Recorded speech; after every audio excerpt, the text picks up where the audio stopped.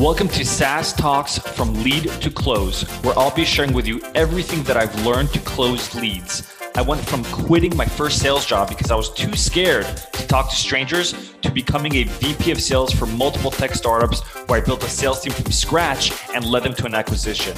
I'll teach you how to schedule more demos on your calendars, close at least 50% of your demos, and build a pipeline large enough so you're always hitting quota. If you're looking to scale, then turn the volume up.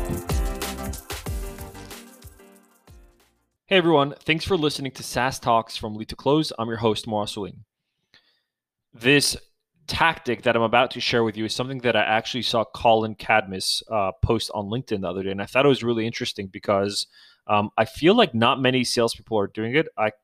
I'm confident and I am pleased to say that my team does it, but the reason why I feel that not many people do it is because other sales teams that I've trained in the past, when I joined, haven't done it, and sort of the comments that I see around this is, oh, good one, I'll incorporate that into my sales process. Anyways, the tactic that he talks about is once a meeting is scheduled, once a demo is scheduled on the calendar, and you get onto that call, that every call should start with you stating the objective for the call. Now, this sounds really similar to my last episode where I was talking about setting an agenda, but this is not the same. Setting an agenda and stating an objective are two different things. Setting an agenda is all about where we're going, how we're getting there, how long it's going to take us. That it's sort of like the GPS.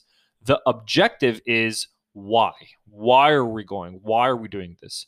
So by agreeing on the objective first in the beginning of your call, you'll increase the odds of accomplishing them, right? Because now you have sort of this target that everyone agrees on, and that allows you to slowly go down the funnel and hit that target and that goal.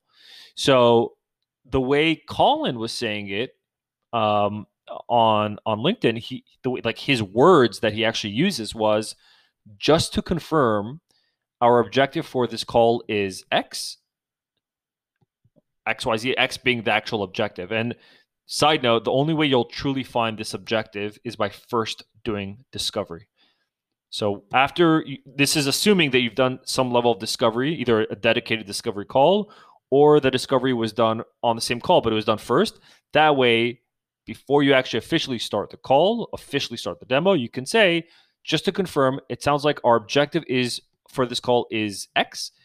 And that way, everyone gets sort of this mutual understanding, everyone agrees, and everyone has a target. Hope this helps. Thanks for listening to today's episode. If you found this relevant or practical at all, then please share this episode. Until next time, I'm your host, Mor Asulin.